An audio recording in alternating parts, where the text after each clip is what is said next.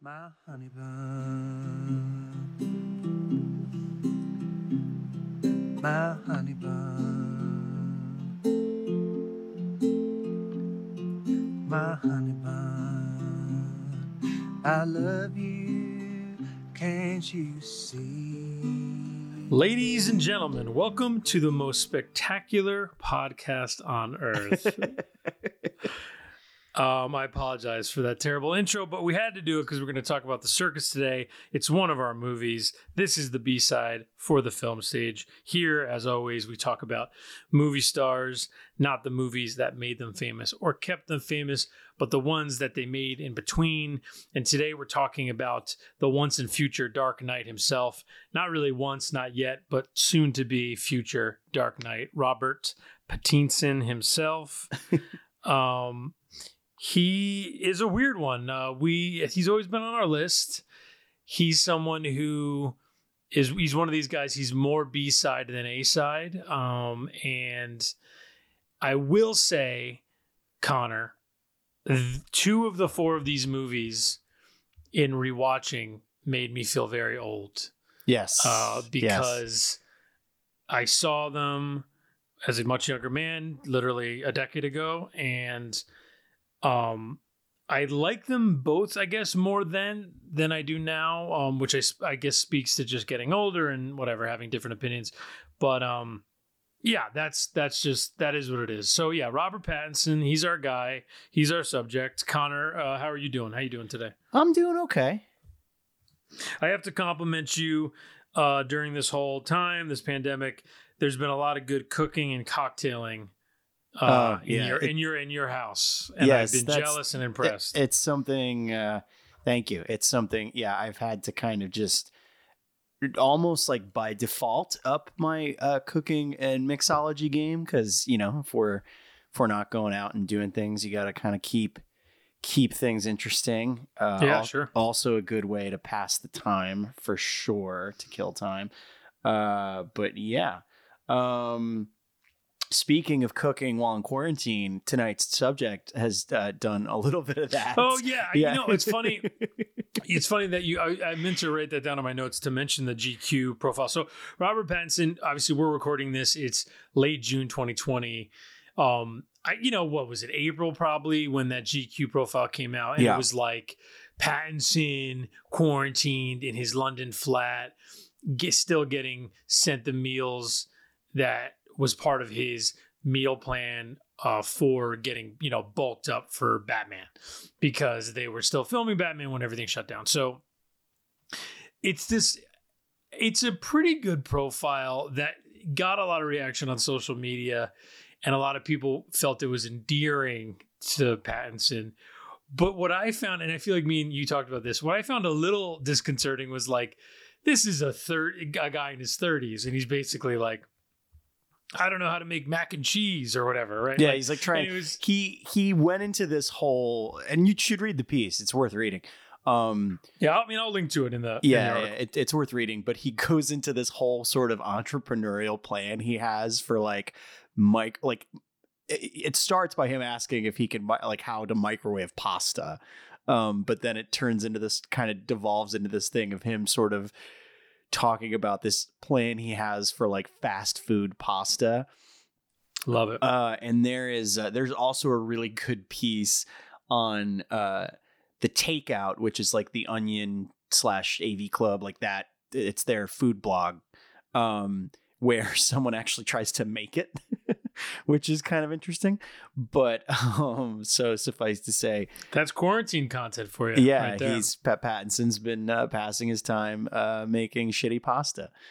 Now, I'm sure, as things are, I guess in other parts of the world that aren't the United States, as things are getting slowly not back to normal, but there's some element of, things reopening and whatnot. I would imagine Batman will begin filming relatively soon, or restart filming. So it'll be interesting to see. Look, it's another example of all these movies. When will it come out, obviously, and what will it look like with these new rules for how you film in quarantine and whatnot. So you have to wonder too how far it gets pushed back relative to maybe some other movies whose productions have been delayed. Right. I mean, only because it seemed like they were in it. You know what I mean? So sure, you have to, and I mean, who knows how much they actually shot or how far they got. I can't help but imagine though that if you're Matt Reeves, you're at least like pivoting into as much post as you can do. I guess, right? I mean, like just to keep things moving. But yeah, I guess, I mean, we'll see. You know, it'll be interesting to see how next year shapes up. So just to answer our question a little bit, Zach Sharf, who I believe was on one of our Cinephile game nights. He was, yeah. He wrote an article for IndieWire, and it came out on April 10th, and he said I'm looking here. Maybe he was just reporting. Oh, yeah, I think he was just reporting something that Deadline had reported anyway. Reeves said, "It took me 2 years to work on the story, and it's very specific mystery noir that's been really thought out by me and my partners. The only thing Reeves predicts will change because of the production shutdown is his approach on filming the 75% of the movie he still has left interesting. to shoot." Okay. So quite a bit. So yeah, we'll see. But regardless, the Batman is a big step for Pattinson, who, of course, got his start in a very popular franchise, which has come up before on this very podcast, called Twilight.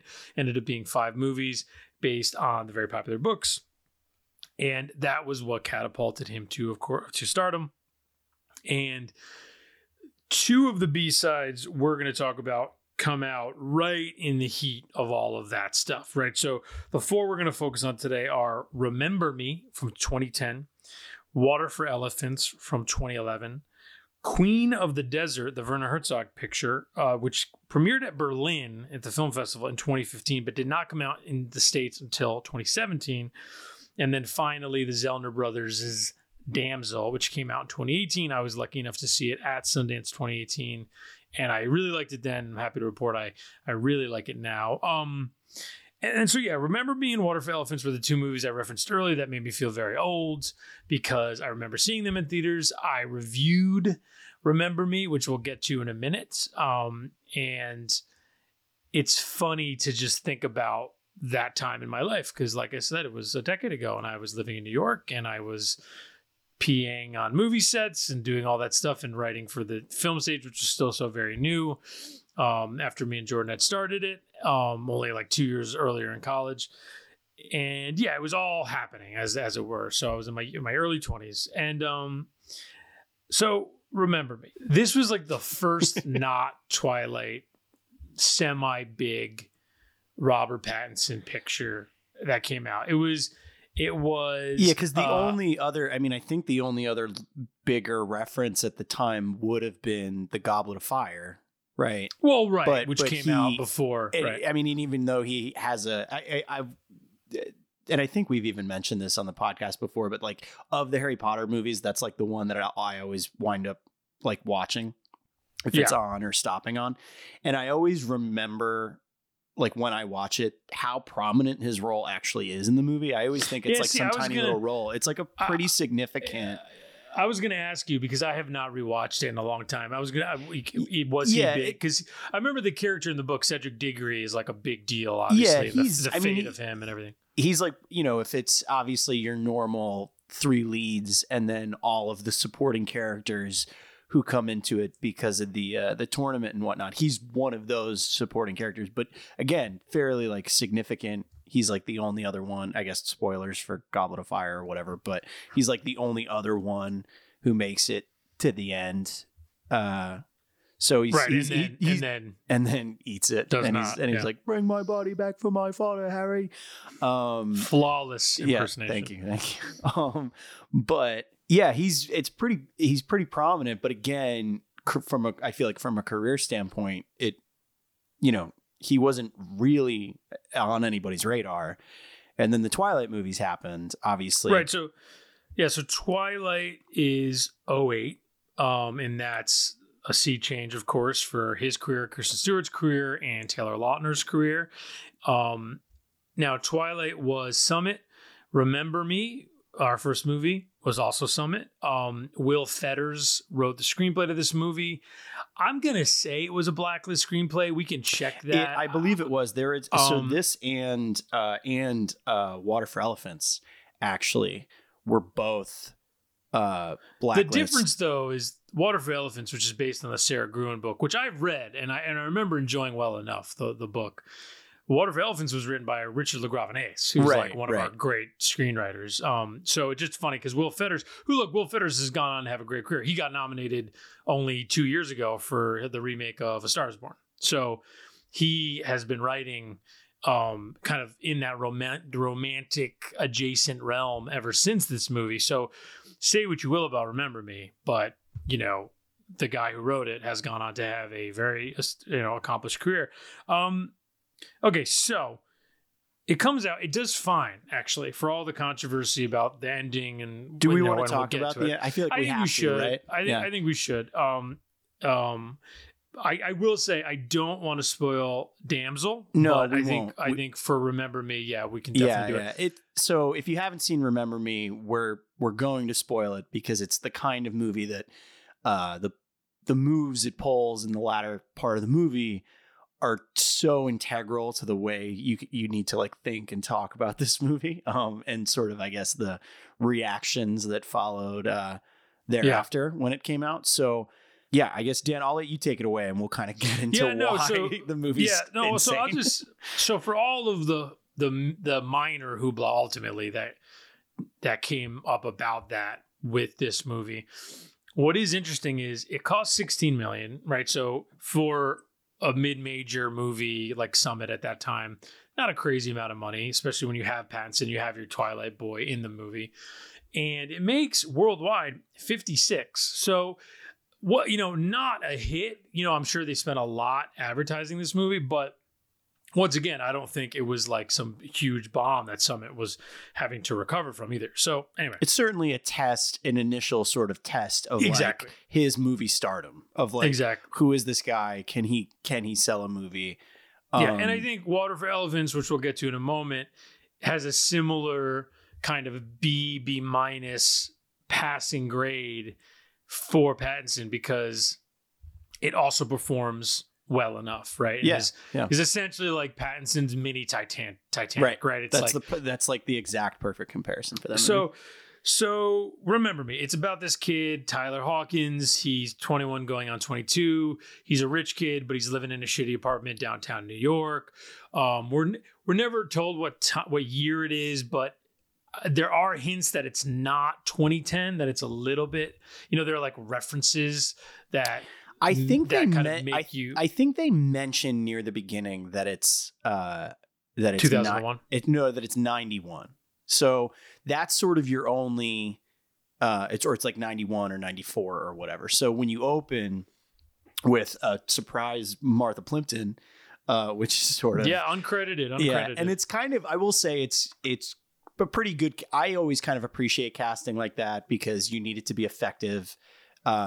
She plays the mother of Allie, who's the other lead. He really just liked that name, Allie, huh? I was going to say it all the way through Stars Born. Yeah, I was thinking the same thing. And Emily DeRaven at that time was coming off of Lost, right? I was trying to think of the other thing. That she was in, which is funny. She's good in this movie, actually. Yeah. And anyway, go ahead. No. So basically, Plimpton's her mother. It's a younger version of her, right? And her mother basically gets killed in the process of them getting mugged on a subway platform, right? In New York, in the early 90s, and that moment, again, it's effective casting because you're like, oh, like if you know nothing about the movie, right? You're like, oh, Martha Plimpton, like what's up? And then, she gets killed in 2 seconds. So it is kind of thankless, but again, effective because you already sort of have an attachment to the face. Then Chris Cooper strolls on the scene, who is her dad, who is also an NYPD detective. And then we kind of just do a flash forward, basically, into Pattinson's life, and you don't really know it's a flash forward just yet. it's the movie plays a little fast and loose with its timing in that. It doesn't say 10 years later? Oh, maybe I missed that. But regardless, it jumps forward and you meet this kid, Tyler, who's Pattinson, and he's living in a shithole. And then soon enough, you come to learn he's actually a rich kid. His dad's Pierce Brosnan. And they have a very bad relationship. His mom's Lena Olin. There's mention of another kid, Michael, who you very, very soon get the sense is not around anymore. Something tragic happened, which we'll find out about later. And, it fractured the family in some sort of way. Pattinson's got a younger sister who he looks out for. And let me just say this up the front. I reviewed this for the Young Film Stage way back when. Mm-hmm. My review was published. I'll link to it in the article. I published my review March 12th, 2010. And I gave this movie, and I'm owning this, I gave this movie back then a 7 out of 10, which is very high. And I'll just give you a couple little bits here. I start saying solid romantic dramas are precious these days, which hey, it's still true. Fair. Few and far between, like something on the verge of extinction. Rarity like that breeds cynicism, especially when the merits of quote unquote a solid romantic drama are decided by some of the most cynical people in the entire world, the movie critics. Whoa.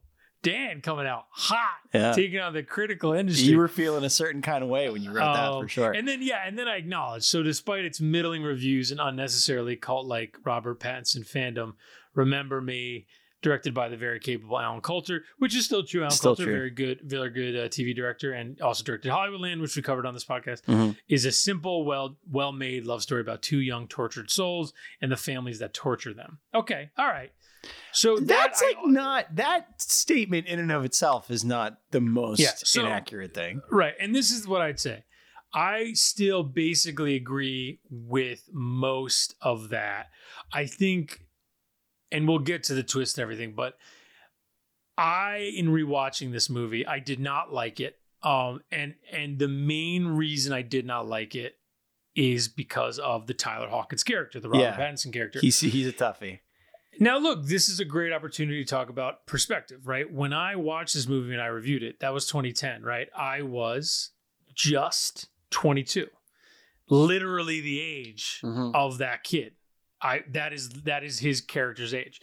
I was single in New York City, or about to be, right? It was like, right. I was finishing college, actually, 2010. So actually, I was 21, about to be 22. Yeah, so exactly his age. So I was finishing college. You're drinking, you're smoking the occasional cigarette, right? You're doing all the things he's doing in the movie. Writing in a diary in a diner and he's going to a diner, he's drinking late night coffee. And I was doing all that, right? Like any kid like that, right? And so I'm sure I sympathize with him way more 10 years ago. Okay. And then it's a James Dean-y thing, right? He's very brooding, and I think he does a lot of this, Pattinson, when he's younger, and he's gotten way weirder.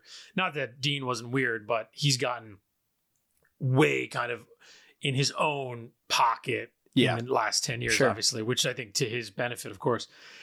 So he's doing all that stuff. He's charming, but he's brooding, he's complicated. But it's one of those things where rewatching it, it's hard not to watch that character and how he handles his relationship with his father and how he handles his relationship to the people in his life, and just kind of not want to say, grow up, kid. What are you doing? This is ridiculous. You're being ridiculous. He's got trauma in his life, and we learn about the trauma, like I mentioned before, with his brother. So, okay. But it's tough because, and it goes past the father. I think Pierce Brosnan is another good performance where he does a good job. He seems like the villain, but then towards the end of the movie, you kind of get the sense there's more there than you kind of initially think. Which I think we may have talked about a little bit on our Pierce Brosnan episode.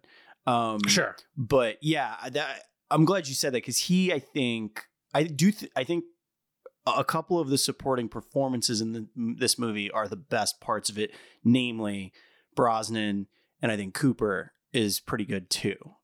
And what's funny is in my review, I praise Brosnan, but I take a dig at Cooper, which I didn't understand. Now rewatching it, I don't understand really why. I think they both give to kind of to what you said about Brosnan. I think they both give like kind of interesting, nuanced, like, you know, certainly not like knocking it out of the park necessarily, but they are definitely like adding some texture to this movie. Yeah, like I say 10 years ago, that Cooper's character is not well drawn, which okay, Dan, but I will say, rewatching it, I liked his relationship with his daughter, Allie, Emily DeRaven, because they have a very adult relationship where, like, she makes a joke about, don't wait up, like, kind of the implication being she's going to go kind of hang out with this guy.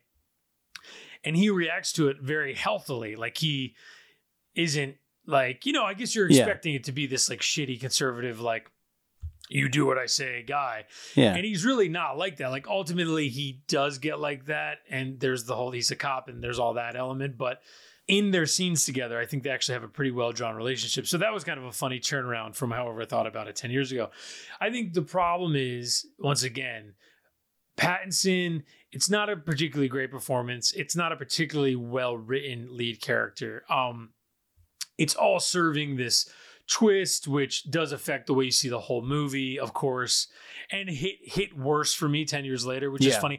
I'll admit, I think as a young punk writer, I probably gave it a higher review than I even truly felt, because I wanted to be differential and rebellious. Sure, like maybe like a little contrarian. I'll fully admit that. Yeah, contrarian, exactly. Yeah. That's the best word for it. So all of that is there. Lena Olin isn't in a lot of it, but she's one of those performers. Every time she's in a movie, I'm always kind of like, she's great. Yeah, like I wish Lena Olin was in everything. So she was in this movie not too long after I mentioned to Brittany while we were watching it, like, oh, this is like the second time in the span of like 2 years that Lena Olin plays the mother of like a rich, silver-spooned James Dean fuckboy is what I call him. What's the other she's movie? Also in that movie Awake with Hayden Christensen.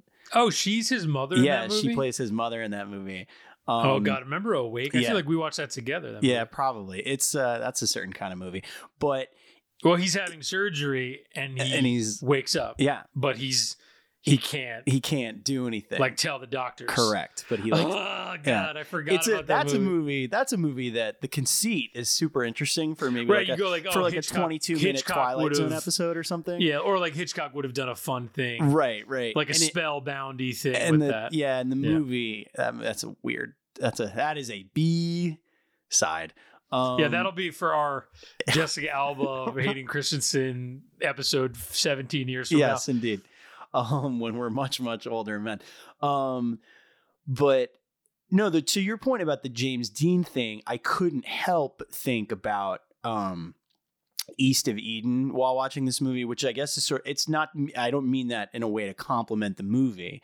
It's just more, there is a high melodrama at play in this movie that this movie needs, because otherwise, of where it's going. Yeah, because of where it's going and because of sort of the nature of the love story, right? And I say this maybe as just being a little older and a little more cynical than I was 10 years ago or whatever, but like I have a tendency to have a hard time now watching sort of young star-crossed lover kind of romances or any kind of like young adult skewed thing, because there is always that element, like you said, of just grow up. Like you have no idea. Like it's like, do you know what I mean? Like there's a level to the drama that I feel like the genre needs to enhance it with things like I witnessed my brother kill himself, or I witnessed my mother get murdered in front of my eyes, to add actual like legitimate trauma, because otherwise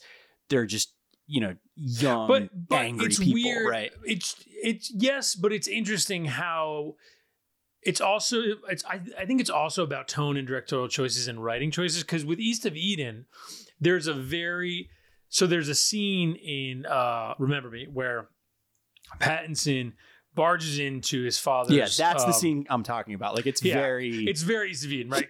So if you know East of Eden, right, it's based on the John Steinbeck book. It was the first of the 3 movies that James Dean starred in that quick period, 55 to 56, before he died in the auto accident. Weirdly, one of the B-sides we're not going to talk about for too long, but we'll briefly mention is. Weirdly, Robert Pattinson was in a movie about James Dean, but he played Dennis Stock, right? Who's the photographer? James Dean. Who's the photographer who filmed the famous photos that you have seen of James Dean, literally months before he died, right? And Dane DeHaan played James Dean. That movie's called Life, and it's funny because I made in college with Connor a film that is based on the famous photo of James Dean, to the point where we filmed the scene where I had a cigarette and an overcoat, and I tried to do the James Dean pose. That's how shitty and pretentious we were in SUNY Buffalo. Represent. Sounds like the kind of kid who might remember me. That's for sure. Oh God, so true. I feel like we were filming it when Remember Me came out. It's entirely possible. We were probably editing it when it came out. Anyway, so all this to say, in East of Eden, it's a modern retelling at the time of the Cain and Abel story. And it was a very popular book, very popular movie, Elia Kazan. And James Dean plays Cal, who's based on Cain. And he has this very memorable scene where he breaks down to his father. And he's like, you don't understand me. You can't understand. And the father, very conservative, is affected by it. And it's one of those things, this is like a behind the scenes. This was encapsulated actually in the James Dean TV movie where James Franco played James Dean. The actor who played the father was very uncomfortable by James Dean's very method performance. And that comes across in that scene. If you watch East of Eden, it's a very weird, strange, memorable scene. Yeah. And it's because of all of those things together.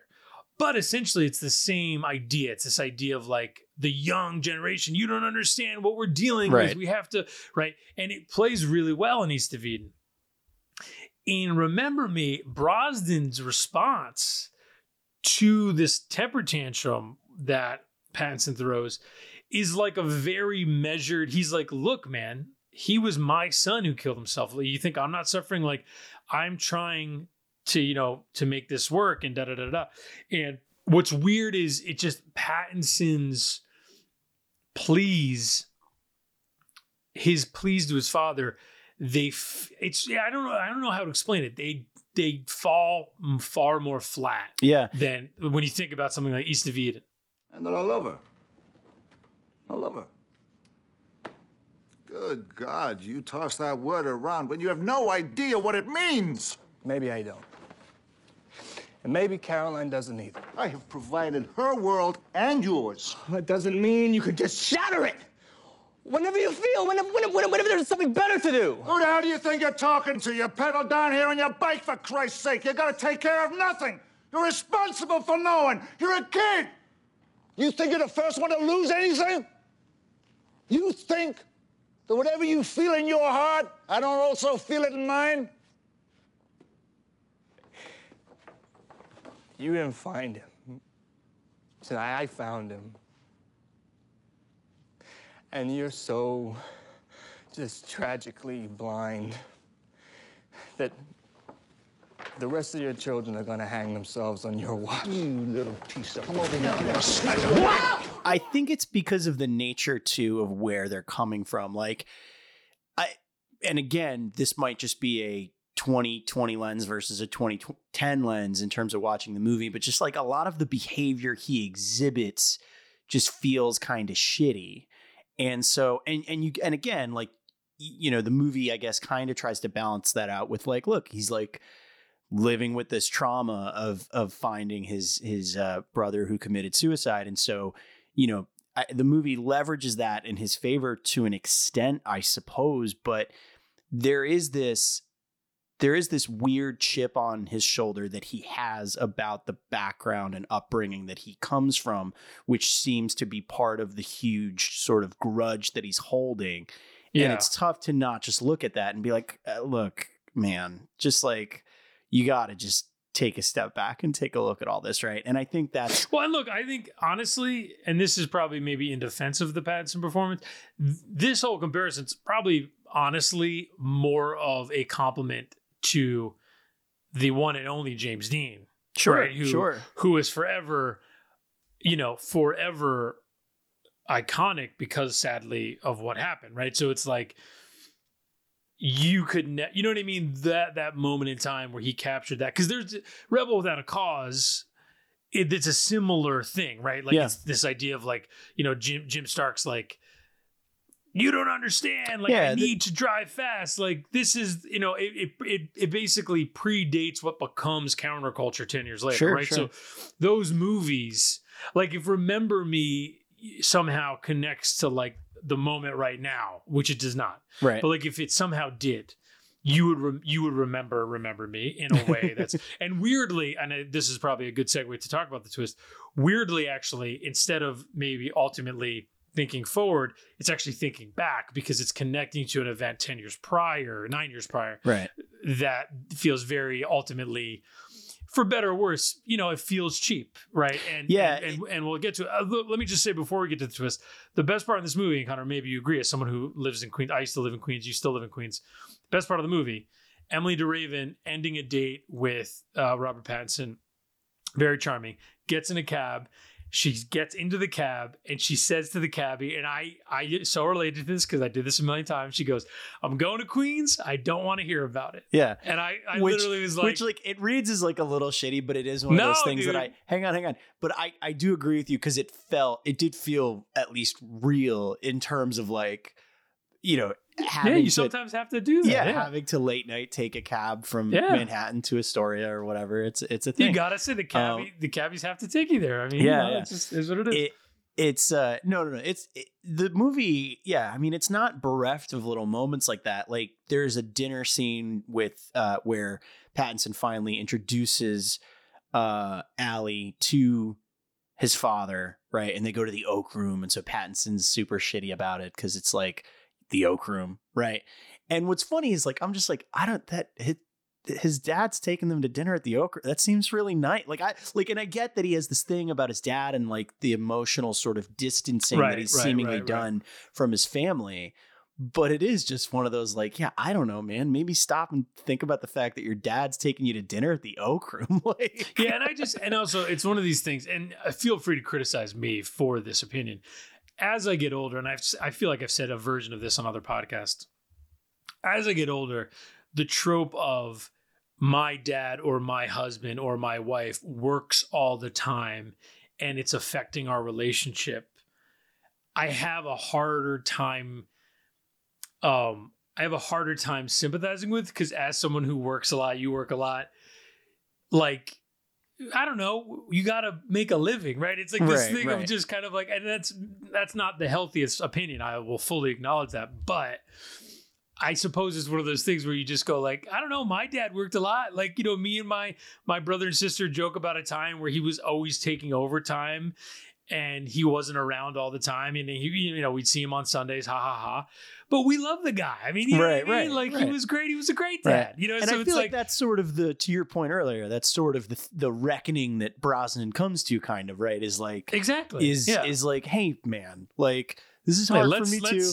And I'm trying to make it through it. And it's, and I will say, to the movie's credit, at the end, the guy, Pattinson kind of is growing up, and he's basically like, let me go for a breakfast meeting with my dad.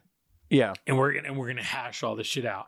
But unfortunately, what you then learn in one of the most egregious affected push-outs in the history of cinema is that the skyscraper his dad works in, that he works at the very top of, is the World Trade Center, and their breakfast meeting is scheduled for September 11th, 2001. Yeah. And the lead up to it, his dad's late. Yeah. And he's alone waiting for him in his office, and the camera pushes out, and you see the two towers, And I think you find out the date like like 5 his seconds his before. sister is in School. in school, Right. and the teacher has just written the date on the board, Tuesday, September 11th, 2001, and you're just like, oh god. And it's revealed in a way that the movie is so fucking proud of, because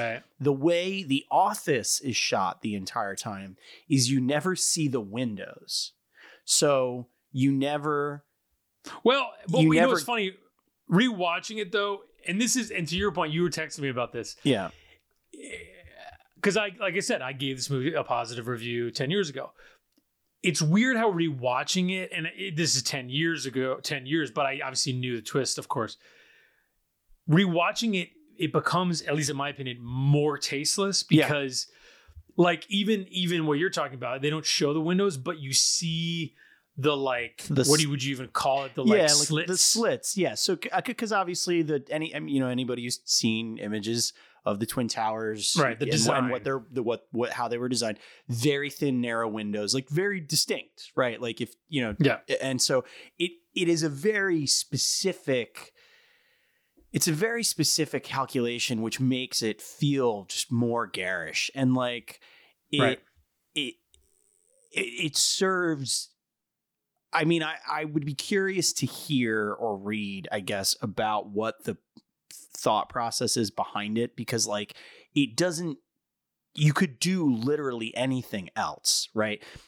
I'm sure it read great on the page. I guess so, but like it's different than like think about it. You want to make a 9/11 movie that's not a 9/11 movie, like 25th Hour is an amazing 9/11 movie. No, right, right, of course. And that's almost and granted, obviously, I'm comparing someone to like Spike Lee, who's one of the greatest to ever do it, right? So it's different, but just comparing the two, like you're creating the atmosphere, right? Like you're using it as a way to talk about specific tensions and things and whatever. And this movie doesn't seem to want to be bothered by that.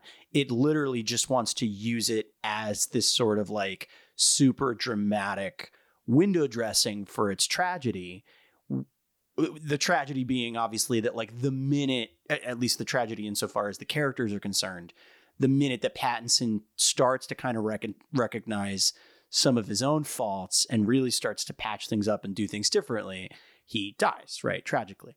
And he could get hit by a car. Like he could, you know what I mean? Like there are a million and one ways you could do that if that's how you wanted to do it. What Fetters and Coulter and everybody who made it, what they're trying to do, and I understand this, though I obviously don't think it works especially well.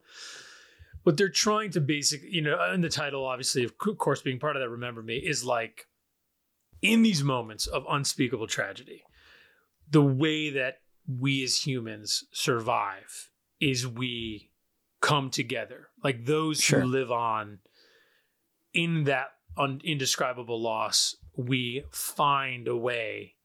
And in many ways, we become closer. So obviously, the epilogue of the movie is, and this is, of course, very clear.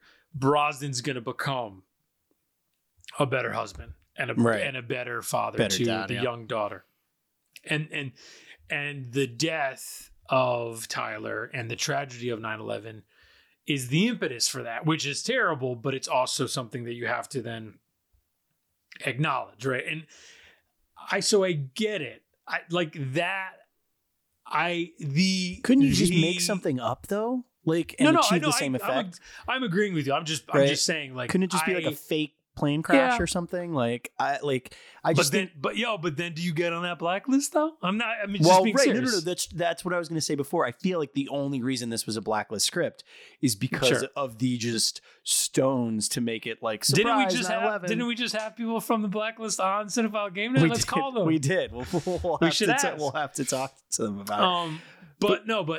But yeah, I mean, look, we don't need to go on and on about it. It's a bold choice.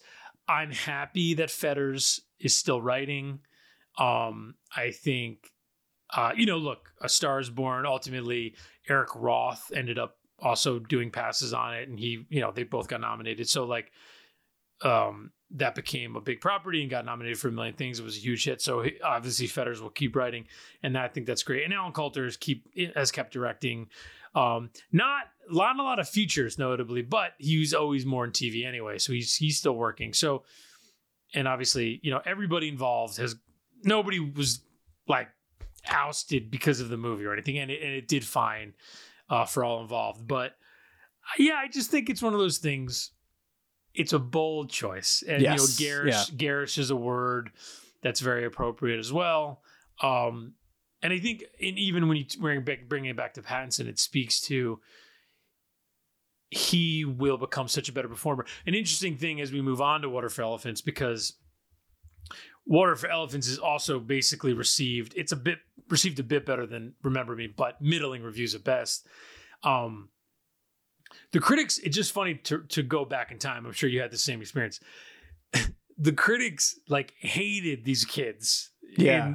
Like Kristen Stewart, Robert Pattinson, they were kind of getting softly defended, right? Like, oh, they're charming, blah, blah, blah. But they were also just like, but these movies they're making, right? Yeah, yeah. And that's not, I mean, it's funny because it's like, I feel like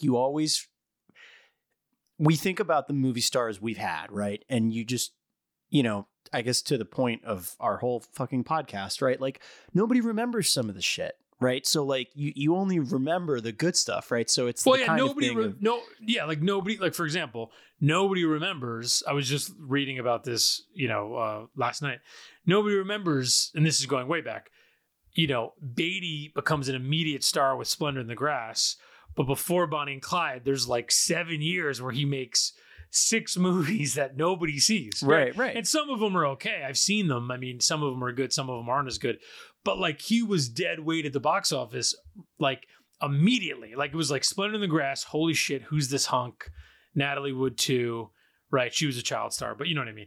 Yeah. And then it was by Bonnie and Clyde, they were oh, is he even bankable, right? Right. But now, when you think about Warren Beatty, you don't even think about Mickey 1 or Lilith or right.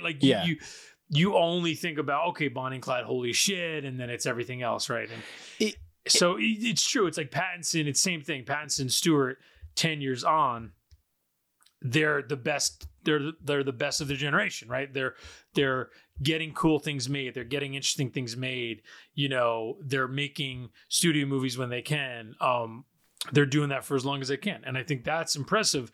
Critics are totally on their side now, as they should be. Yeah. Right. The Lighthouse and Clouds of Sils Maria and everything else. And it's important to highlight that that doesn't necessarily mean that because we like them now we have to go back and I don't know if Twilight Twilight doesn't need a reappraisal, but it is just interesting to chart that kind of just constant swing and miss, and maybe you hit a little bit and you weed it out somewhat. And to your point, as moving into Water for Elephants, that this is sort of his mini Titanic, like you mentioned, right? Totally. I suppose Remember Me kind of is a little bit too, if you want to get romantic tragedy about it. Well, or whatever, Remember Me would be the Romeo and Juliet to his. Right. If you're going Leo. If it's a Leo comparison, sure. Which Leo, I don't think Leo is necessary. I've always I remember even back when Twilight came out, right? In 08, 09, thinking, and I guess this is, I'm curious to see what you'd think about this, about whether or not I was right. But I remember thinking at the time that I was oh, he's Johnny Depp. Pattinson is Johnny Depp. He's the dude who's everyone thinks he's super pretty because he has really interesting bone structure, and he's gonna more and more find himself in weird stuff, right? And climb the ladder a little bit. I don't know. I think maybe that was a 55% correct thing. I still think it's a reasonable comparison, but I do think part of that is because a lot of those other movie stars of the previous generation, it is that thing of Pattinson tried to find auteurs and find interesting directors to keep things keep things moving, and they enabled him to do weird performances and stuff outside of the larger stuff. With this movie, I think it's interesting because it does feel like him again, he's like, okay, maybe I'm not James Dean. Maybe I am Leonardo DiCaprio, right? Like maybe this is the thing that I do, right?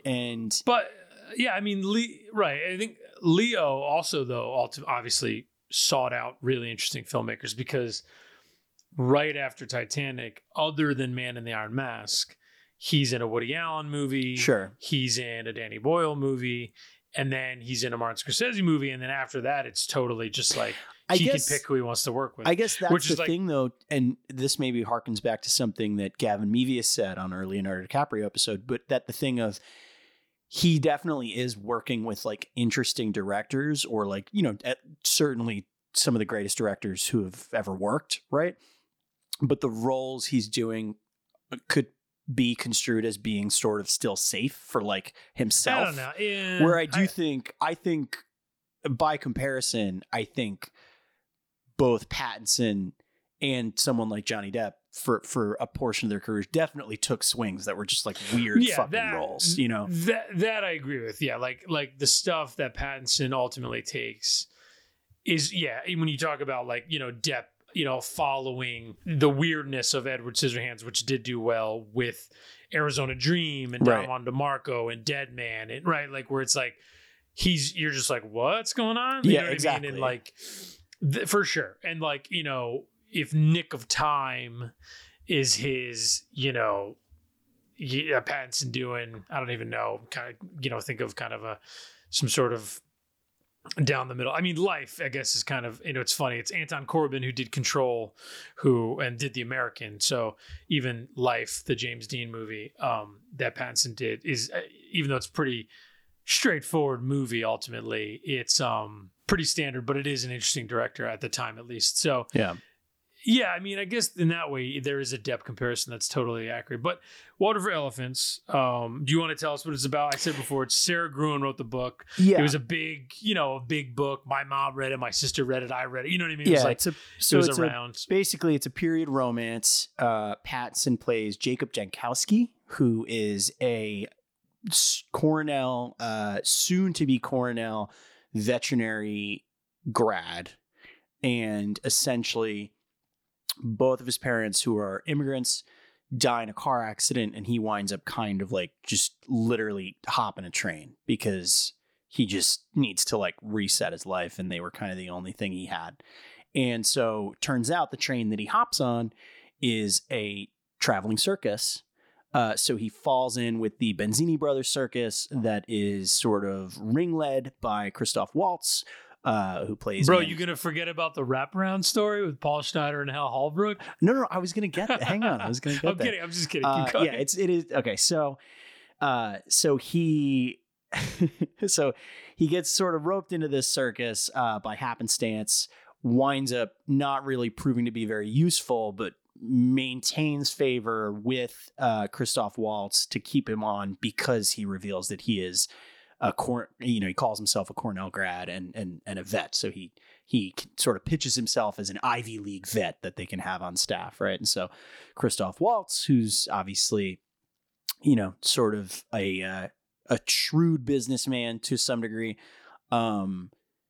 sees it as an opportunity, decides to keep him on.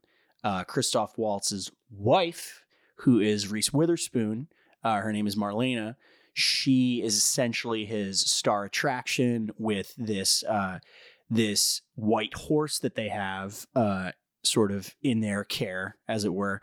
And the horse basically has some physical problems that Pattinson points out and winds up having to sort of euthanize, essentially. So they wind up getting an elephant named Rosie that had previously run away, and sort of utilizing that in their new sort of central act. Meanwhile, as this goes on, Pattinson and Marlena, Jacob and Marlena, I should say, basically engage in some flirtation. And as they get to know each other, sort of while they're training the elephant, they fall in love. Love triangle ensues as Waltz sort of begins to suspect them more and more. And that's sort of the kind of the Titanic of it all, as it were, with you know, two different people from different parts of life that should not necessarily be coming together. And that basically unfolds in sort of the boiling point that you would imagine, with Christoph Waltz sort of ultimately discovering it, keeping them apart, and ultimately they're trying to escape together. So that's basically the main crux. Yeah, it's a very pretty simple, like, a romance, sort of old fashioned romance. As Dan mentioned, it is bookended, but by what I think is weirdly the best part of the movie, where Hal Holbrook plays. He is essentially the Gloria Stewart to this movie, right? Like, he plays the older version of Jacob, recounting this story to Paul Schneider, who operates a current sort of traveling circus, essentially. It's interesting because it is, I feel like I don't recall necessarily the Titanic comparisons directly when the movie came out, but I feel like there must have been, because it is this movie, Water for Elephants, cost $38 million, right? So just off the bat, it just cost way less, right? And it's not, that said, it's also not the same kind of movie, right? Like, Titanic is an event movie, right? You have that whole second half type thing that Water for Elephants does not have, right? Water for Elephants is like, it's not like somehow they wind up in Chicago amidst the Great Chicago Fire or something like that. Like, do you know what I mean? It's like there's no gigantic sort of set piece sort of surrounding it all. And that said, no underlying tragedy that you are anticipating, right? Like, well, yeah, in that first scene with Holbrook and Schneider, they acknowledge, they're like, oh, 31, the Benzini brothers, you were there when that's the worst circus disaster. That's the third worst circus disaster of all time. Were you there? Right. And Holbrook's like right in the middle of it. And then he starts telling us, so that some shit's going to go down. But of course it's not. It just doesn't feel like it. Yeah, it doesn't feel like it measures it's not up at the in level, any. obviously, of the Titanic is the prototypical disaster that people use to reference disasters. That's what's funny, like, whatever. But like, people, before Titanic was the movie, the event, even in the 90s, was like the thing. It was a famous thing. Yeah, it was like, in the world, in culture, it was this fucking very like, oh my God, do you remember when that happened thing? So the movie only, obviously amplified at times, 20, but regardless, this is of course fictionalized and everything, but and not to say that this movie necessarily needs that, but there is an element of, I feel like by the time you get to the third act of the movie, it feels like it's running on fumes a little bit. Like, let me ask you a question: Is the best performer in this movie Rosie the elephant? That's entirely possible. That's not even meant to be a dig on the human actors. I work in production with Connor. I've worked with animals here and there throughout my career. It is an art. Yeah. Like, it is, and I've never worked with like an elephant, but like, I was on a set with a bear. I've had to find the right cats for things. I've been on sets with dogs, right? So that type of thing, like, some reptiles. So it's smaller potatoes, obviously. But even in that realm, when you are trying to get a cat cats are obviously famously, this is not going to surprise anybody, hard to direct, of course, just because cats are cats. But like, I was on a set where we had to watch a bear destroy a kitchen, and it was real, but it was, even to safely allow it to happen was a half of a day. And even when it was happening, you were like, this is crazy. Like, you know what I mean? It was incredibly stressful, of course. So for all that being said, every time I see a performance like what the elephant is doing in this movie, I am like, wow, that is unbelievable. Right. Because, Rosie is doing these tricks. And I think the name of the actual elephant was Ty or something like that. But and I sort of glossed over the crux of sort of the relationship of the elephant to the movie is the elephant's not really doing anything, and Waltz at a certain point, a scene that's like pretty effective and harrowing, like just beats the shit out of the elephant, right? Yeah. And in taking care of her afterwards, Pattinson stumbles across the fact that she responds to commands in Polish. Like she is a fully trained elephant, but responds to commands in Polish. So he's able to sort of feed her those commands, and it turns out she knows all these tricks, and Waltz obviously is ecstatic by that. I do think Waltz also, so it's funny, Waltz, he comes out of nowhere in America, even though he had a very accomplished career in Europe, of course, mostly on TV, I believe. But Inglourious Bastards, it's like, whoa, who's this guy, right? And he ultimately wins an Oscar for that, and then he wins another Oscar for Django. And in between, he's in Water for Elephants, he's in stuff like The Green Hornet, if you remember, and a bunch of other things. And that happens to actors like him. I feel like if you think about someone like Sharlto Copley as well, where it's like, it seems like they're doing the same thing all the time. And they start getting criticized for it. I will say in this movie, I do like, and I might be getting this wrong, but if I remember the book correctly, and I read it 10 years ago when it came out. I remember his character, the ringmaster, the circus leader, August, in the book being just straight up fully sadistic. And I do like how in moments in the movie, even though he is totally sadistic and he's throwing roustabouts literally off the trees to their death, and all this, just so he doesn't have to pay them, basically. Right. Yeah. So crazy, a movie that is an advertisement for unionizing labor, right, and everything. And ultimately, funny enough, they kind of do that at the end, which I loved. It basically becomes Maidawan at the end for like 10 minutes. But the part I liked in his performance was he also conveys this thing of he's a desperate man, right? Like he's in debt. He's trying to keep the circus afloat. He doesn't know what to do. He's in love with this woman, Marlena, who is clearly too good for him and is going to leave him any day. And he knows it deep down. And when he gets drunk enough, he reveals it to Jacob and he reveals it to Marlena. And he's very worried. And it's a very, that idea of like, he is capitalism and that very desperate American way where it's like, this needs to work. I'll do whatever it takes for this to work. And the sadism is very real, but the motivation for it is also driven just by this very American, it's the Depression.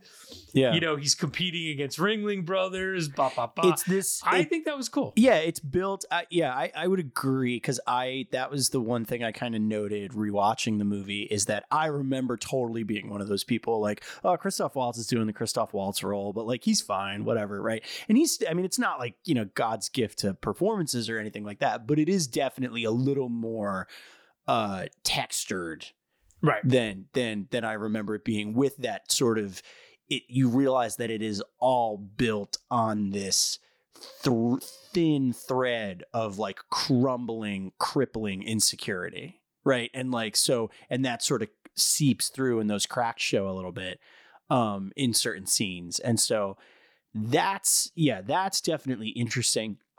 As it relates to Pattinson, it's a little tough because I liked him less than I did 9 years ago. Yeah, I kind of agree. Mostly, I think part of it is 9 years ago when I watched this movie, and we haven't said the word yet, but we'll say now. I mean, this movie is mechacore, right? Is Dan Mechacore? Oh yeah, right? 100%, right? 100%. And I still think I admire the movie on that level of like I like its palette, I like its big sweeping romance, even if it's not particularly effective. And I think that upon the rewatch is even just more apparent to me is that I think when I first saw the movie, I really went to bat for it because I also was like, no, see, he's like good, right? Like he can like do other things and whatever.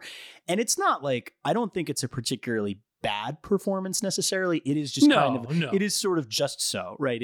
There is nothing, especially having seen what he can bring to a role, he's just not the right actor for it. Like it could have been, I think it could have been frankly anybody. And also Reese is fine in it, but she feels a little miscast as well, where it's not an age thing or anything like that. Not even close. Though the movie sort of almost tries to play it like it is, which I think is kind of interesting. Yeah. For me, it was more like, her name's Marlena.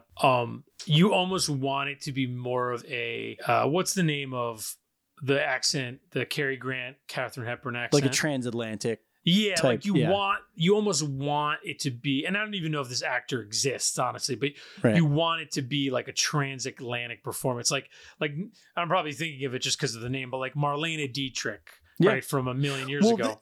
Like, and I think, there's like a spunk and there's like a knowingness to Dietrich that at least when they made the movie, in 2011, I don't think is quite there with Witherspoon. And it's like, that was a little bit of rewatching was a little bit of a bummer. There's also a couple lines that just fall like duds, and the biggest one, and tell me if you agree. And I love Lou Gravenes. Like, I love The Fisher King. I love a lot of what he's done, but like, and this, I don't even know, this might've been in the book. I cannot remember, this was in every trailer. And a star church. Out there, I got nothing. Just like everybody else. You're a beautiful woman. You deserve a beautiful life. That's all there is to it. You're a beautiful woman. You deserve a beautiful life. Yeah. Now, first of all, with the implication there being, if you're an ugly woman, you deserve that. I think that's the other thing, right? Like, with this movie, if you're gonna make the Titanic comparison, is the brilliance of Titanic is in sort of its knowing, like, it knows what it is the entire time. So like, it's the reason the Billy Zane performance has aged like wine, because you're like, oh, this dude has locked into what this movie is, right? It's hammy, he's chewing up scenery, but it totally fits. And you kind of get that Waltz is doing that here too, and he feels appropriate for the movie. Like, it's not like he doesn't know what movie he's in. But Picasso, who is he? Is he a passenger? But to your point about Reese, I think she's fine. And I do think that her being notably older than Pattinson adds a layer to the movie that is interesting, right? Like, the idea that he sort of wants to rescue this woman from this life that she has lived. It's not like he's trying to rescue her, this younger woman, from something that she has yet to experience. Right. A la Titanic. Right. It's almost, it would be like if Jack showed up 10 years later and met Rose and she was just fully in it. Right. And that adds an interesting layer to it. I don't think the movie really capitalizes enough on that subtext in a way that would make it super interesting, but it's definitely there with her casting specifically. Like, I know that at one point it was going to be Scarlett Johansson, which may have led to kind of the type of performance that you're talking about, and maybe would have given the movie a little bit of verve and snap to it. She has a little bit more of that old Hollywood, sharpness to her that spunk, or for lack of a better word, whatever you want to call that, I mean, look, I think that's why Scarlett Johansson has had the career she's had, because she really does exhibit whatever that old Hollywood thing is. And it's not to say that obviously Reese isn't a super capable movie star. It's more just to say that, like, I feel like she doesn't fit enough in the period setting. Number one, she's a little bit too modern of an actor. That might be a part of it too. The Tom Cruise Last Samurai problem. Yeah, of course. And so I think that might be part of it too. But I think the other part of it, and this is not to do with Reese Witherspoon on her own, but more, I just think they don't have amazing chemistry. And I think it's not the worst in the world. Right. Like, it's passable. And again, I don't even rewatching it, like, I don't hate this movie. I just kind of like it a little bit less than I did. Because I sort of admire the spirit of this movie in that regard. But they just don't, to me, have, they just don't have the right amount of chemistry. I brought this up a lot, I think, but hang on, you just reminded me of one of the greatest lines from one of the greatest movies ever. They Came Together, where Paul Rudd says to Kobe Smulders, "I love you," and she's like, "I admire your spirit." Yeah, it's great. They Came Together, a modern masterpiece. Great movie. Sorry, Coke. No.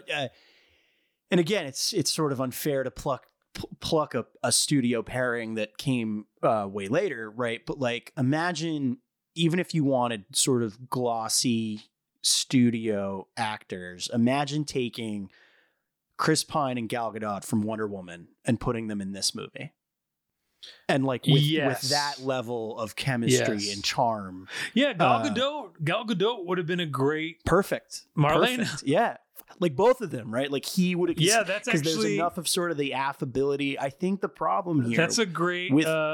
Yeah. And I say that too because I'm a big fan of Chris Pine. I would gladly watch. Like you could almost take Chris Pine and replace him as the lead in almost anything, and I would be satisfied. But that aside, like I think the thing with Pattinson's performance is he's not, and not that the character's written this way, so it's not really his fault, but like he's not Jack Dawson. You know what I mean? Like there's not really this affability to him that maybe you might expect from this kind of role, and he still holds on to kind of that pent up, James Deany kind of aggression that he exhibits in Remember Me.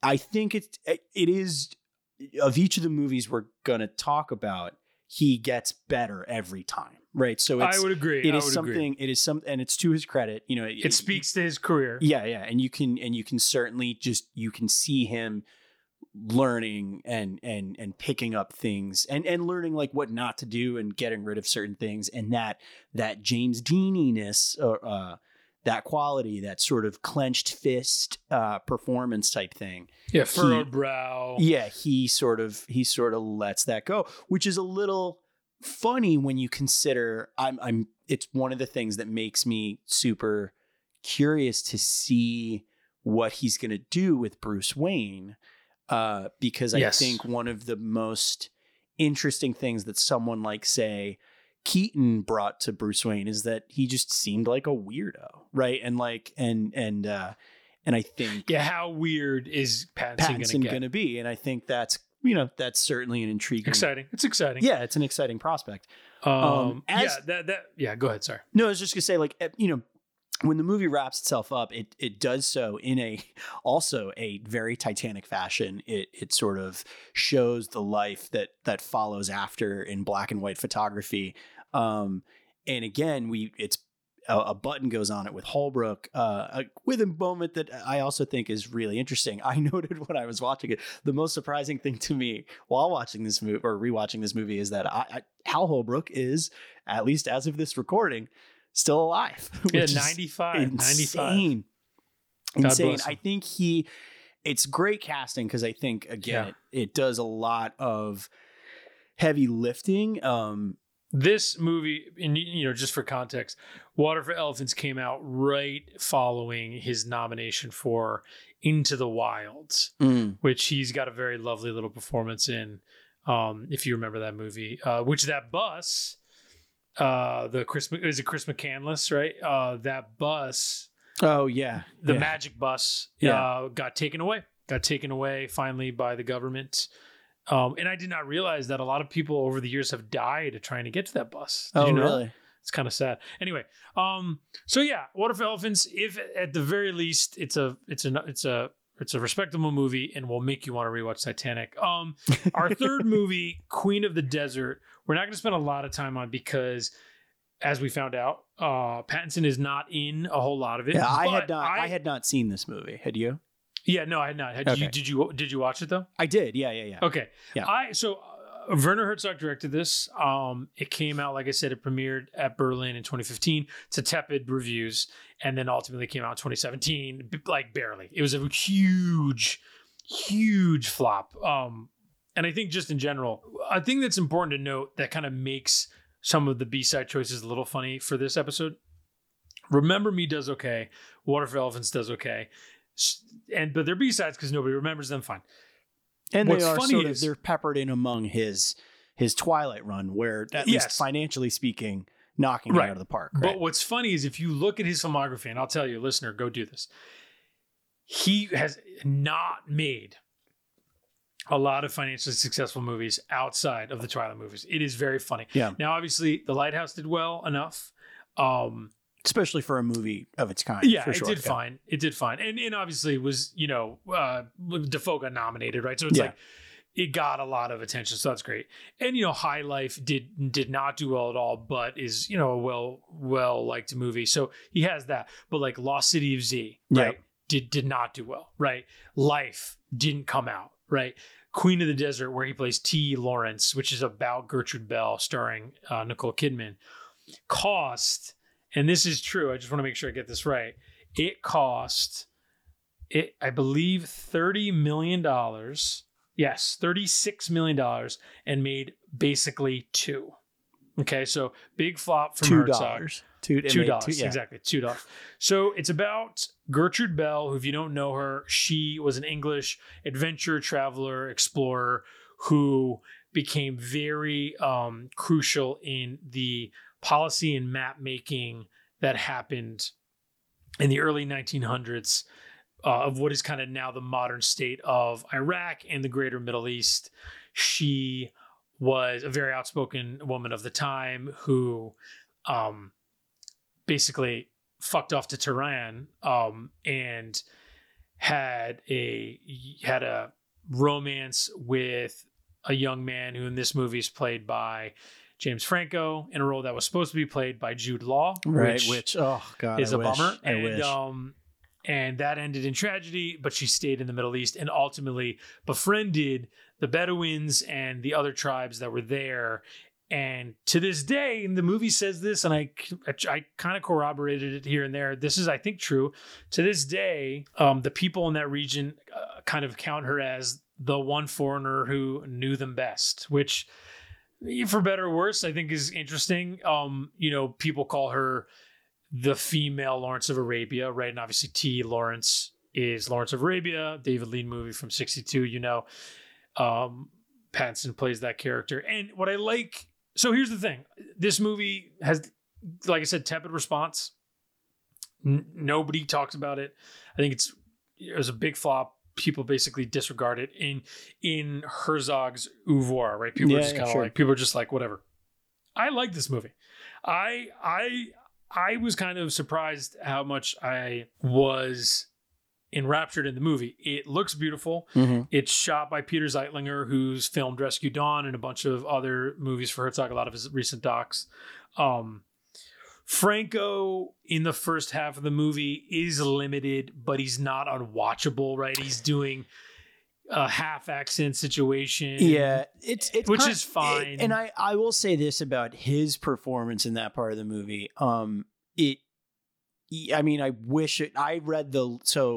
I actually read like the trivia page for this movie before like starting to watch it. Interesting. So I knew about the Jude Law thing that you mentioned, like, and so I just couldn't help but like the entire time. And I'm not even trying to dig James Franco. It's just the entire time I just kept thinking like, oh God, I wish this was Jude Law. But I don't know. He's fine. You have to wonder if it's something where it was going to be Jude Law and he couldn't do it and Franco comes in and does it. You have to wonder if maybe the accent thing is just like a not enough time thing. Like he just like, oh, sure. I would bet you that is what it is. I'll say this: Damian Lewis in the back half of this movie plays Charles Doughty Wiley, who had a kind of correspondence with Gertrude Bell towards the end of his life, from 1913 to 1915.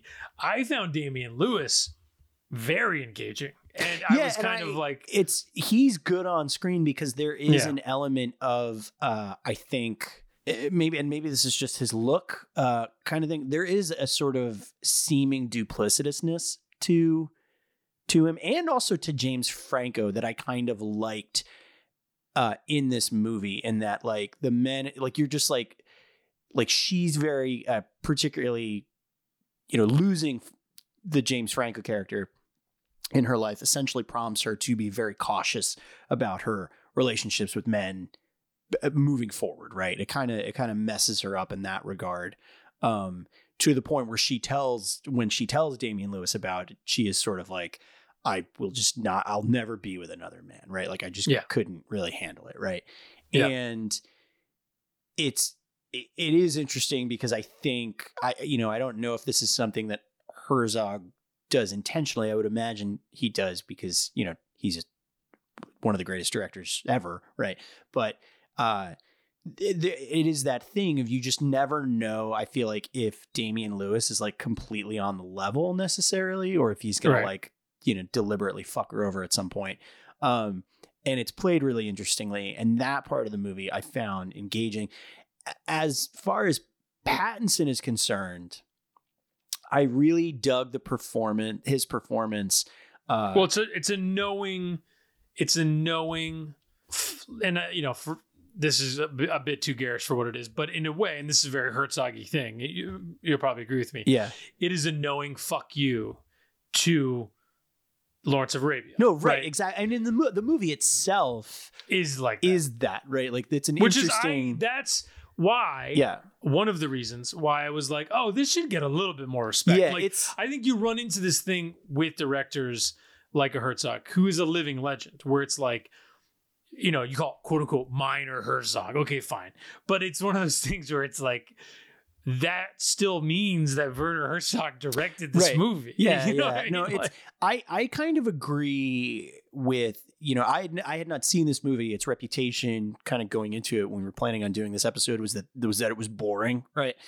And I'm kind of halfway to where you are, where like I was kind of bored by the movie.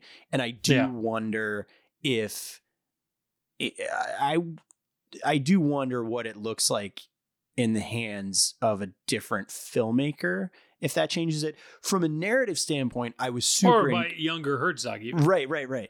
And from a narrative standpoint, I was super engaged.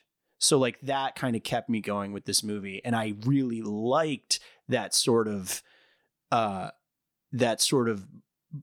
bucking of the Peter O'Toole and David Lean that the movie is doing a little bit. Not a little bit, a lot, right? Like not just with the Pattinson character and the performance, but just in the narrative of the movie, right? There is a sort of, and I think this is where the movie kind of gets a little muddled, but there is a sort of anti-colonialist bent that the movie takes on, sort of as it should, right? That's sort of the, given the contemporary nature of the movie, the angle you would want to take on it. But it is a little weird because I still think it has some of that white savior is not the word, but it is a little. It is that weird thing of like you're still telling the story of through Gertrude the Bell. lens, through the lens of Gertrude Bell, who was still doing this stuff on behalf of the British Empire, right? And so, and I don't. The one thing that kind of bugged me about the movie is I don't think. It's something I think it says but doesn't show very well. Is that conflict between those two things of her sort of doing these things. And she seems to be doing them for herself. And she's very vocal about that, right? Like that it's not necessarily for Queen and Country, as it were. But there is a weird, I think because of the racial politics of it, there is sort of a weird lack of awareness. Well, also he frames it. So the movie starts in 1914 where all these men are like, who can negotiate with these locals and how we're going to dictate where these borders are. Yeah. And they all begrudgingly admit Gertrude Bell's the person to do it. And then we track back 12 years and the story that is the movie in which she like becomes the queen of the desert, quote unquote, is before that. So like she's gone out on her own, British government be damned, and befriends these people on her own accord. And then ultimately is brought into the fold because of those relationships. So yeah, you're right. Like Herzog kind of plays fast and loose with it because you know that ultimately she is going to serve the empire. Right. But you kind of don't see that part. And then even at the end, you have these, for me, just to kind of agree with you, you have these two conflicting moments where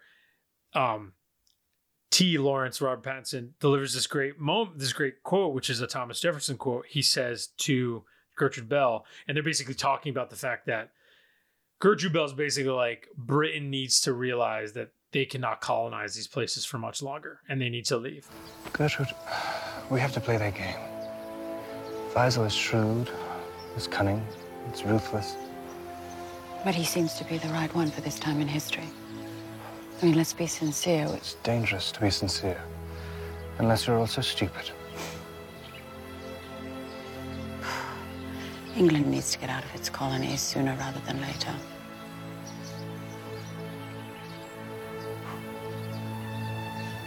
I tremble for my country when I reflect that God is just. And that is something that Thomas Jefferson wrote, which you can read. Ta-Nehisi Coates has referenced it in his writings and stuff. And obviously it's a pretty well-known quote. It's so beautifully delivered in this movie. And it's such a Werner Herzog, Aguirre type of a thing where you're like, yeah, exactly. That's like, and that quote, think about right now in the US in 2020. I mean, I could say that and I tremble for my country when I reflect that God is just. I mean, that's such a beautifully worded, patriotic, dissidence is patriotic type of a thing. But then she has this weird moment where she's talking to the two men who will ultimately become these kings of these separate kingdoms. And she basically says a version of like, they're like, why do you love us so much when you're this British white woman?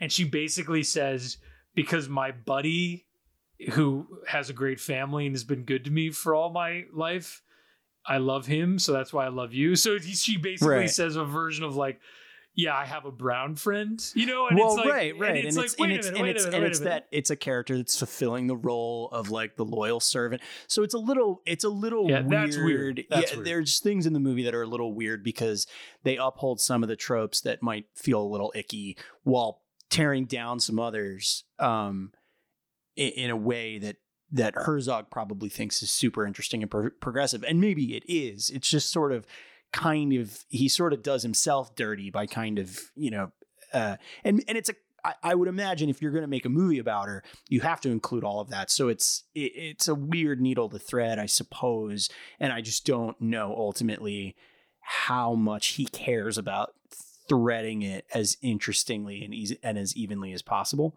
But, which, to your point, like if it's made by a younger Herzog, what does this movie look like, right? And I can't even. I mean, I struggle to think of like who else could have directed this movie that would have like handled it in a way that we're kind of talking about.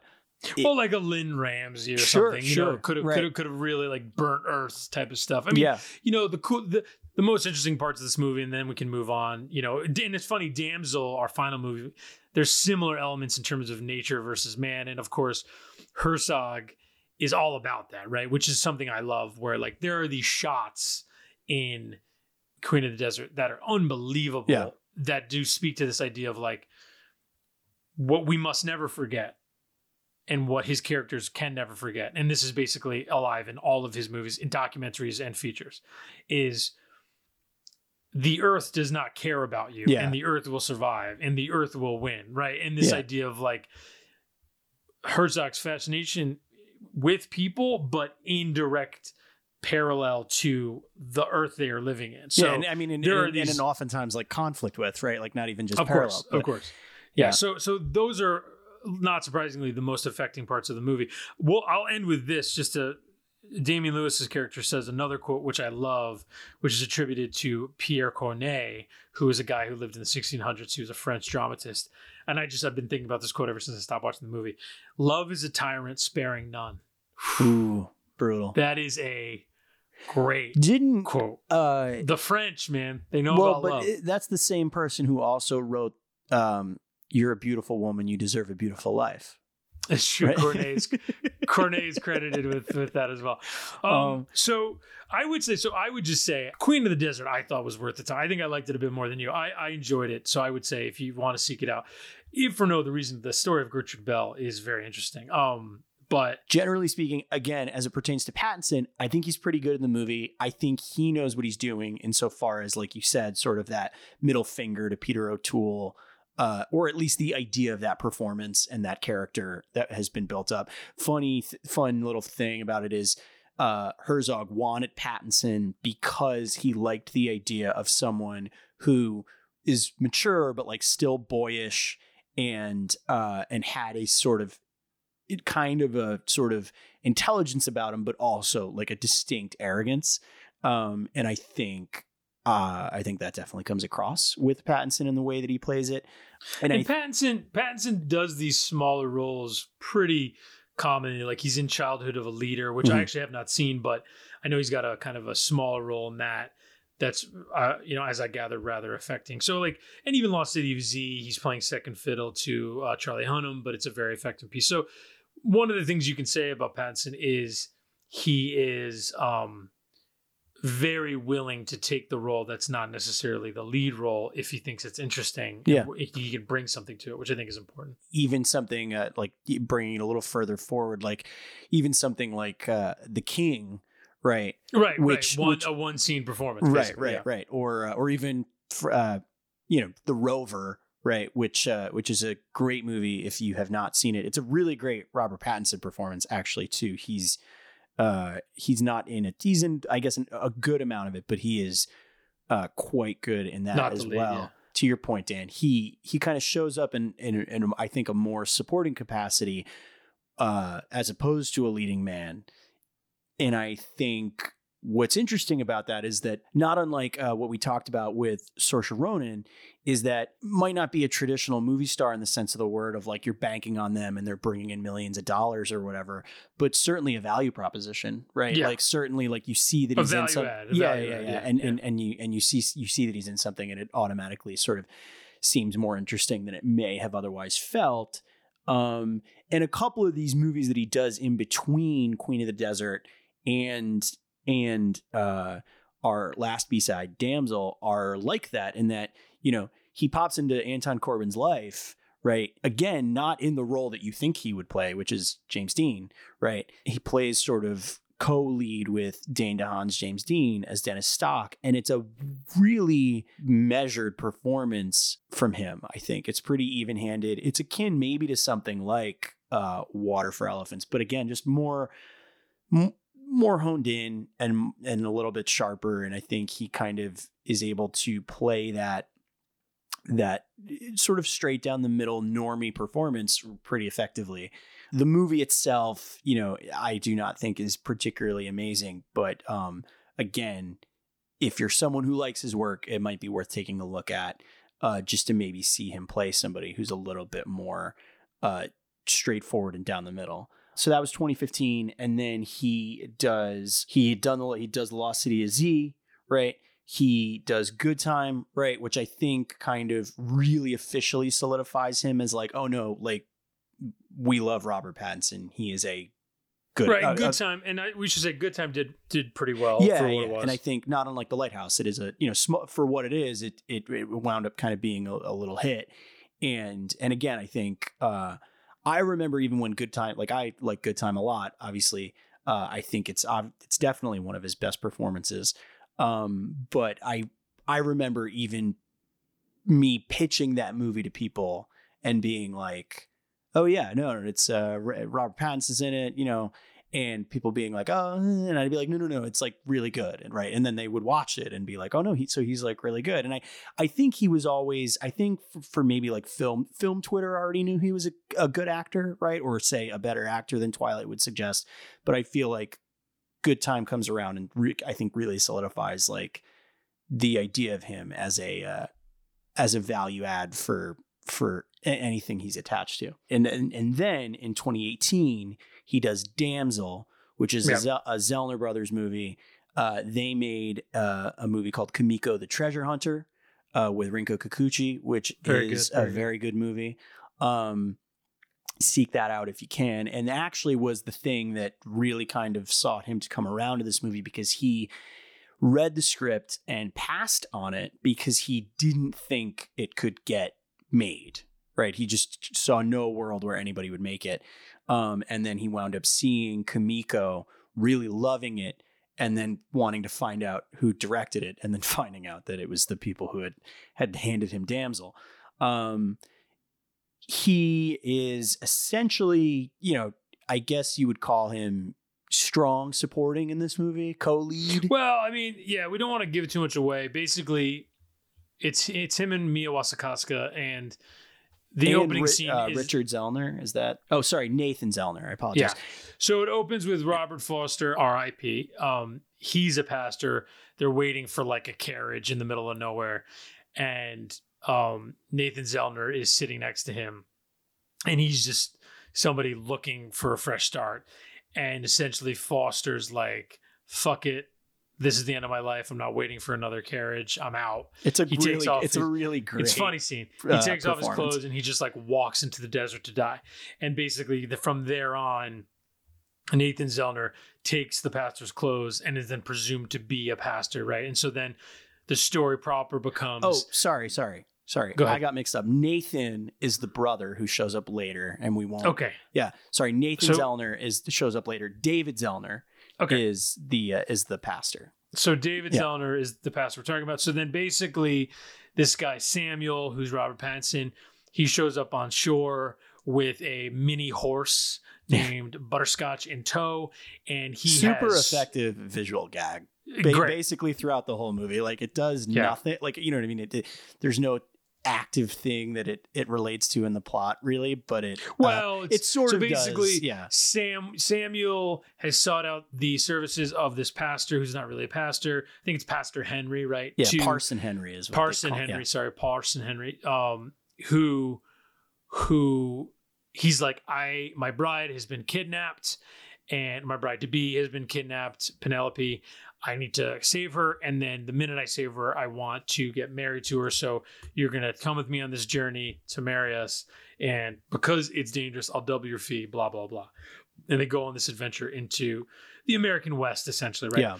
And then do they ever? They don't specify like what territory they're in or anything like that, right? I mean, they shot the film in Utah, right? Yeah. So, I think it could very well be in Utah, and they though Utah's landlocked, so I mean, however it took to get there, and the miniature horse is a wedding present for Penelope. That's what we're meant to believe, and the only connection between them is the opening shot of the movie is them at like a Heaven's Gate, ball dance. Yeah. And they seem to be having fun. And the music in this movie, it should be said, is very, very good. Yeah. And wonderful. So they go on this adventure. They run into this guy who all ends up falling off a cliff. And that's how you learn about the kidnapping. And then basically, and if you've seen Kamiko, you know this about the Zellner brothers, they flip the narrative. So the thing you think you're watching basically becomes this other thing. Yeah. And by the time Mia Wasikowska Penelope comes into the picture, you're like, and you should be laughing because this is a comedy. No, it is. Right? And look, it's billed as a comedy. It's 1,000% a comedy. I don't even want to, again. Pattinson has a ridiculous accent. Yeah. He is so terrific in this movie. Like, so I think most people would probably say Good Time is his best performance, and that is totally arguable, I guess. For me personally, this is my favorite performance he's ever given. This is up there. Isn't this funny? Don't you think, I mean, this kind of maybe will give a little bit away, but whatever. Don't you think this is like a great toxic masculinity comedy? Oh, yeah, I mean, that is the movie, right? Like that is, and what? Yeah. I'll say this: what's a little frustrating for me, because people have just forgotten about this movie, is like in our current moment, which this movie only came out 2 years ago, but in our current moment, it's like people should be loving this movie because it really touches on this exact shitty thing, like the latitude men are given to be total pieces of shit, like whether it's in the American West or right now, or whatever. And that in all of its forms, it's such a well-crafted movie because every male character in this movie embodies some facet of masculinity, toxic or otherwise, right? And so it's this, you're given this sort of allegory for masculinity, and everyone's meant to represent some facet of that, and it's like Pattinson it's such a wonderfully committed performance. Like, he knows exactly what the movie is. And he knows exactly why he is the person that needs to be in that role. And also, but then what's equally brilliant though, is then Wasikowska, it's like she knows the movie she's in, and her character just doesn't want to be in that movie. Yeah. Yeah. So what's so great about the second half is she's like, no, I don't want to be in this stupid movie. This is annoying. I'm tired of these men trying to save me. Right. Like, just like enough. And it's like, it's such a great, and it's funny because even rewatching it, and this happened to me at Eccles, and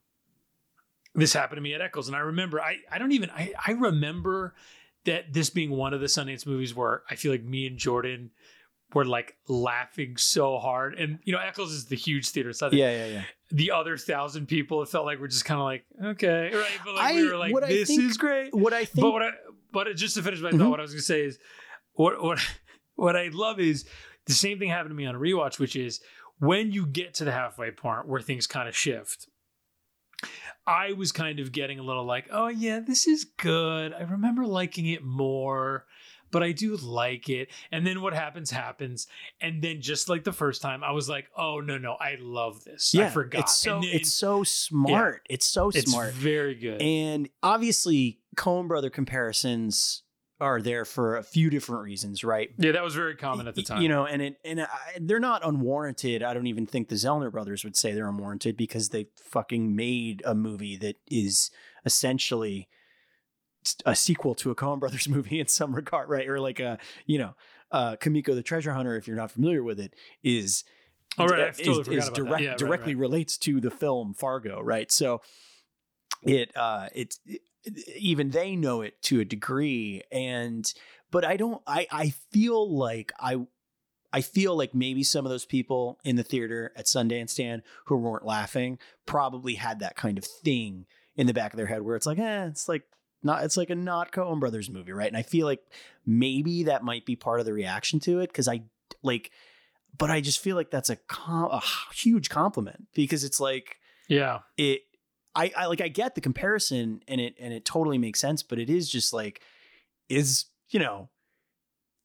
good Coen Brothers if it's not the Coen Brothers make, like, do you know what I mean? Also, but also what's funny is I get, to your point, I get the Coen Brothers comparison, but then I also bristle at it like at a larger viewpoint, because it's also so much different in so many ways, because it's the Coen Brothers, who are masters, obviously, their stuff is very quick. Sure. And I think that's a compliment or an observation more than anything.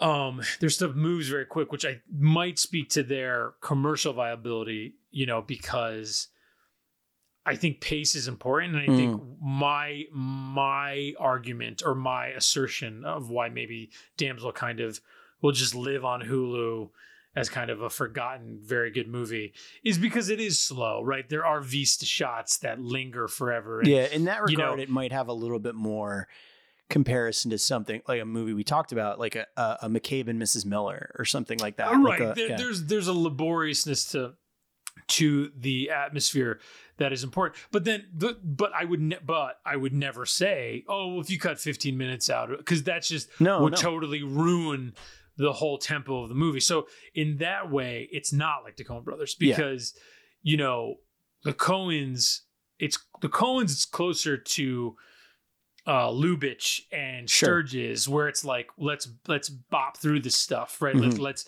there's like an old Hollywood language that they're operating in, which is lovely. This is not that. Like Damsel is something else. So I think in that respect, maybe that's why it's a little bit harder to connect. But I guess, I don't have much more to say about the movie. As I agree with you, it's one of Pattinson's best performances.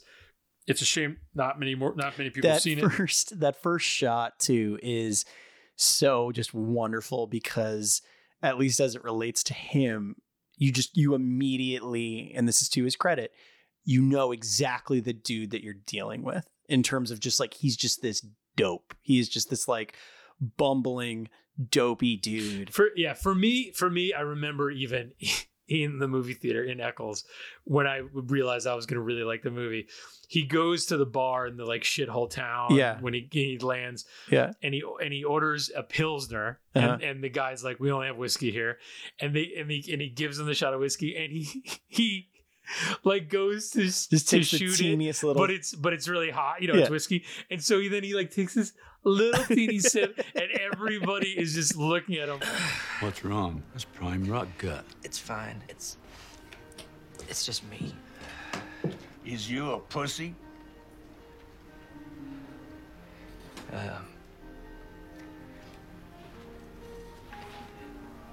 My stomach is, from time to time.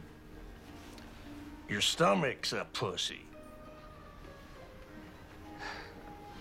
Guess that's what it boils down to. his response to being called a pussy is perfect, and then this other guy he who's basically like a basically drunkard. is like, maybe I am. Like, I don't. It's like, so good, and I it's- remember just being in the theater, being like, "Oh, let's do this." Well, like, and it's good because it atmospherically introduces itself, right? And you're like, oh, okay, what? Like, if you were to walk into this movie cold, right? yes, It introduces itself in a fashion that you're like, oh, okay, like, what am I watching here? And then and then again, this is why I love the sight gag of the miniature horse, because it is this immediate cue, right? Like, he lets Butterscotch out of the box, and you're just like, oh, okay, I know I know exactly the vibe that this movie's going for. And that continues into that scene as you kind of are really introduced to Pattinson with that bit with the whiskey, because it's just, you almost expect him to feign some sort of tough guy thing and to get his way either in or out of a fight kind of thing. And he instead just sort of diffuses it by just being like, yeah, I kind of am a pussy. Right. And like, you're like, oh, okay. Like, here we are. And it, I don't know. I was enamored with it when I saw it. And I was thrilled to rewatch and find that it's like as good, if not better, because I think the way the second half of the movie carries out, having seen it and watching the way that that's teed up in different ways in the first half, and just that shift in perspective, is Right. it's really definitely handled really well, sort of constructed. And can't Mia Wasikowska get like a Batgirl? Oh, I don't know. Let's God, get right? her a She big is- role. Yeah, she is. I don't know if she's necessarily undervalued. Again, maybe necessarily. She's one of those actors that I think film Twitter knows how great she is, right? And you point to even just her supporting turns in something like Only Lovers Left Alive, which she literally, breathes life into. I love that movie. And she is one of the best things about it. And they're a great pairing. Like, I would watch them on. Oh my gosh, I would watch them on screen together. Now, can I ask a dumb question? Mm. Aren't they also both in the Cronenberg movie? Oh, they are right? actually. Yeah, they're both in Maps to the Stars. To the Stars. Yeah, we didn't even talk about sort of his Cronenberg collaborations, which Cosmopolis is a book I love by Don DeLillo, who's a writer I like a lot. The movie I like, it's a weird one. I don't even know. He's a rich guy in a limo, and shit gets weird, right? Yeah, and that's and it. there's a lot of interesting things there. Cronenberg obviously is a very interesting director. Maps to the Stars, I'll admit, I have not actually seen in full. So I meant to watch it before this, but I did not get around to it. But I know Mia Wasikowska's in that, along with John Cusack and Julianne Moore and Robert Pattinson. I mean, look, he's made a lot of interesting things. It's funny as we kind of move on to like, what do we want to see him in? I was looking at his IMDb while you were finishing up. So Waiting for the Barbarians is a movie that's basically kind of out, not quite yet. Yeah. As we're talking, from the director of Embrace of the Serpent, which was a movie I liked a lot. Now, of course, because we live in a nightmare hellscape, this director is being accused of many horrible things. So that's obviously terrible, and it obviously causes me to not necessarily want to rent Waiting for the Barbarians when it comes out. What bums me out, and I didn't even really know this until recently, is Waiting for the Barbarians is based on the J.M. Coetzee novel, which I loved. I read it in college, and I loved that book. So now it's like, oh, I would love to watch that movie with Pattinson and Mark Rylance and Johnny Depp, I suppose, to a lesser extent, but still. And now it's I would be curious about the outside of what you just mentioned with the director. Yeah, sure. As far as that pairing, again, I'd be curious about it just because of what I thought all those years ago. You know what I mean? Like, just I'd be curious to see them on screen together, just to see. Right. You know what I mean? It's sort of it's like a Redford Pitt type thing. You know, like kind of a generational thing. But I don't know if you know this, Connor, but J.M. Coetzee is a South African guy, but he taught briefly at Buffalo. Oh. And was involved as a faculty member in protests in the late 60s, early 70s that happened at Buffalo, because Buffalo, a lot of stuff happened back then. And I think ultimately had to leave the country because of that or other stuff. Oh, I did not know that. And Fascinating. So this is the thing about me and Connor went to SUNY Buffalo. There are dormitories in the North Campus of the University of Buffalo that are designed, that are riot proof, like assembly proof. Do you know about this, Connor? Yeah. So the North Campus, like Fargo and whatever they were called, we would call them like the Lego land because it was the way they were designed. That is a architectural design to present to architecturally prevent assemblies from gathering. And it was something that was after the 60s and the 70s. It was like a response to less public spaces that would allow students to protest. And so that we lived there. I mean, I lived there. I don't know if you ever lived up in there. But I have friends who did. I always wondered why it looked so weird and like kind of, it was like hard to navigate a little bit and whatever. And then if you read up on it, that's why. And it's just funny that the writer of this, the book that became this movie, Coates, he was, in some way a part of that. So just part of our personal life, whatever. But disappointingly, this adaptation made by obviously somebody who maybe is a very terrible person. So he has that. And then he has, of course, the Batman we mentioned, which will come out at some point. And then, I suppose most controversially, Tenet. Hey, if you're listening, maybe it's out. It's fascinating because I feel like he's two of the biggest movies, right, that he's ever been in. Oh, right? Sure. Yeah, sure. The Batman and Tenet, right? So yeah, sure.